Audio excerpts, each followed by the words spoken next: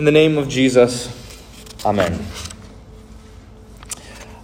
Dear saints, you'll notice that the texts for today weren't very Christmassy in that sense. And that's because today is the beginning of Advent, and Advent is a different season from Christmas altogether. So we don't sing Christmas hymns, and we don't decorate the church for Christmas during this time of Advent, because Advent is a time of self-reflection, of self-denial, and repentance, and preparing for the end of our life and the end of the world. So with that being said, I'm going to preach on the epistle lesson. And before I get into that, I want to make a distinction first, that there are two kinds of sermons. There are sermons that instruct and sermons that exhort. And sometimes it's a mixture of the two, of course. But in other words, there are sermons that teach you something that you don't know, that you didn't know before, previously. And there are sermons that tell you to act upon the things that you already know. That they aren't necessarily instructing you, but they are motivating you or exhorting you to do something and act according to your faith.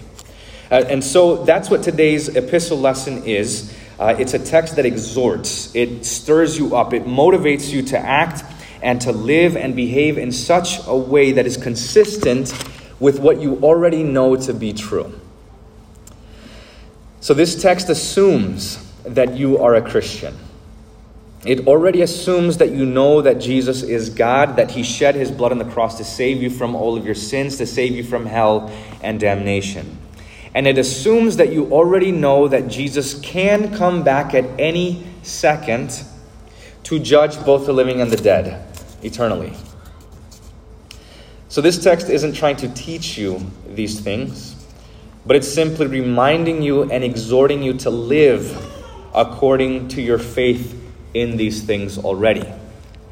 There are two main exhortations in the text. We'll take them in order. The first is that you wake up. And to wake up from your sleep, or to rise up and to walk soberly. And what does that mean? Well, Paul uses sleep as an analogy, and what he's doing with this is he's trying to show you a parallel between physical sleep and what happens to your soul certain times. Okay, so when you sleep, you don't perceive anything. You don't see anything. You don't do anything.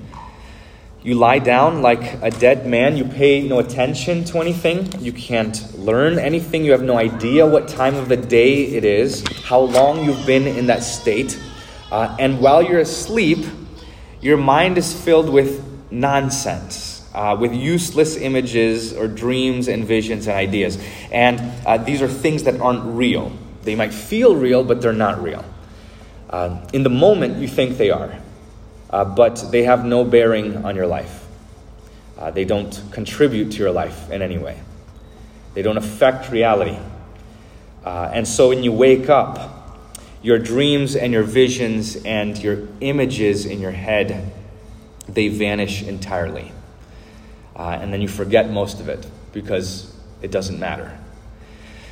Well, Paul says that something similar can happen to your soul, to your spirit. And just as your body becomes lifeless and useless when you sleep, so too your spirit can fall into the same thing. It can be lifeless and useless when you deliberately give into sin. When you're giving yourself into sin, you're no longer paying attention to the Word of God or the gospel. And your mind is filled with just utter nonsense. It's useless, with useless images and ridiculous dreams. Now, there are two ways that your soul can wake up from this sleep. And the first way is through death. When you die, then you'll wake up. You'll finally realize that that everything you loved here on earth was an utter fantasy. Everyone is going to realize this when he dies. But the problem with this is that when your soul wakes up when you die, it's too late to do anything about it. You've slept through the gospel. You've slept through the Word of God, the forgiveness of sins, and you've given yourself into the useless things of this life, the dreams and visions that you thought would bring happiness but turned out to be nothing. The second way you can wake up from the sleep of your soul is through faith in God's word. In other words, you can wake up right now and you can accept the reality that everything that this world tries to buy you with and sell you on, every ideology, every philosophy, idea, and conception of God is nothing but make-believe, a ridiculous dream that bears no fruit. So you can wake up right now and repent and see what really matters in this life. You can open your eyes right now and see that the things that matter most are the holy and precious gospel and the forgiveness of sins in Christ. Or you can stay sleeping and find that out on the last day. You can wake up now and confess that everything that is not the gospel, everything outside of the gospel and the forgiveness of sins is just darkness and night and illusion. Or you can find that out when it's too late. You can wake up and confess that your career, your money, your possessions, your income, your reputation, your popularity, your acceptance by the world, your own gratification, your own body even, and your flesh are not that important. You can wake up right now and realize that none of these things should ever, not one for a moment, not for 1 second, ever be a priority in your life. You can wake up right now and admit that these things will never really make you happy. And you can wake up right now and deny yourself this very moment and confess that it is the gospel alone that is worth your time and attention. You can wake up right now and take the Word of God seriously, take devotions at home seriously, take teaching your children the faith seriously, take going to church seriously, or you can sleep yourself into an oblivion. It is high time for you to be awake from your sleep, because your salvation is nearer to you now than when you first believed. You don't know how many days you have left in this life. Now is not the time for you to be lazy or drift off or yawn at the gospel. Now is not the time for you to sit back and relax. Now is the time for you to be wide awake in spiritual matters, to renounce all sinful walking, to direct your heart and your mind to the will of God. Take the Word of God seriously now while you have it, because your final moment will come before you know it. And don't let it catch you off guard. So that is the first exhortation, which is to wake up. The second is for you to cast off the works of darkness and to put on the armor of light. So what are the works of darkness? Well, the works of darkness are every single thing that somebody does not want revealed. Things that they want to remain hidden. So the works of darkness are things that are done in the dark. They happen behind closed doors. It's whatever you don't want other people to know, let alone God. And that's the basic sense. So when the Bible talks about this world being in darkness, it's talking about the world doing sinful and evil things and the world trying to hide it or cover it up. So the works of darkness are whatever you want to lie about or hide or deceive people about, that you don't want exposed to the light of day. Just a quick footnote here. This is a very good litmus test for you to figure out if what you're doing is actually sinful. If you would be embarrassed and filled with shame if people heard or saw you do something that you are doing, then that's a work of darkness. If you're trying to hide what you've done to save yourself from shame, then that indeed is a work of darkness. If you're saying something about someone that you don't want a specific person to hear, then that is a work of darkness. It's really interesting to me. I know people who will say something harsh about someone, and to defend themselves, they'll say oftentimes, well, I'd tell it to him, I'd say it right to their face. And I think, okay, you would, but you haven't? Well, let's go do that right now. You go tell them right this second. Go tell them exactly what you just told me. And then 9 times out of 10, the person will chicken out and not do it. Because they're just trying to use that as a cover-up. Okay, deep down they know it's wrong. Okay, back to the text. Paul goes on to list these works of darkness, and then he gives 6. He lists orgies, drunkenness, sexual immorality, sensuality, quarreling, and jealousy. And within these 6 works, there are 3 categories. Jealousy pertains to the heart and the mind. Quarreling pertains to words, to the mouth. And orgies, drunkenness, immorality, and sensuality all pertain to the flesh, or to actions and to works. Now, Paul teaches that you can give into the works of darkness, not only in your body, but also in your mouth and in your heart and in your mind.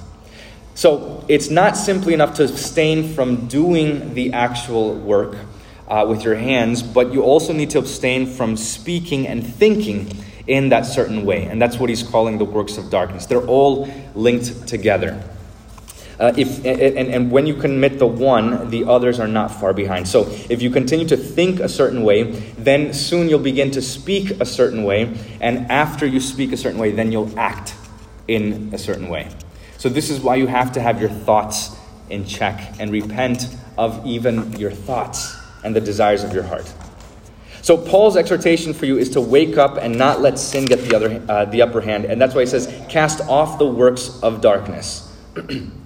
And so he says, what is the solution to this? Here's what I'd expect Paul to say. I'd expect him to say, cast off the works of darkness and now do the works of light.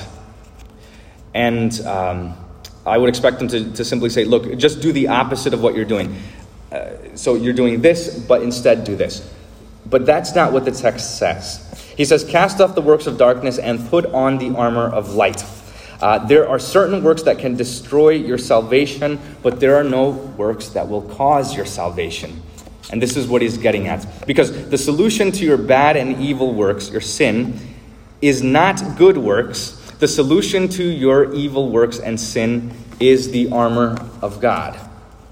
He says, put on the armor of light. Well, what is the armor of light? He tells us in verse 14. It says, to put on the armor of light is to put on the Lord Jesus Christ. And these words are worth our time and attention. Let me tell you first what it doesn't mean. To put on Christ does not mean to simply to imitate Christ. Yes, the Bible says that we should imitate God and we should imitate Christ. We should live like he did. We should seek to do the things that he did, namely to love our neighbor and to forgive them. Yes, that is what the Bible says, but that's not what it's saying here. Paul is not exhorting us to just imitate Jesus. He's not saying, look, put on Christ, and by that I really mean just try really, really hard to do what he did, and then by doing that, then you're going to be fine, and you'll be fine for the day of judgment.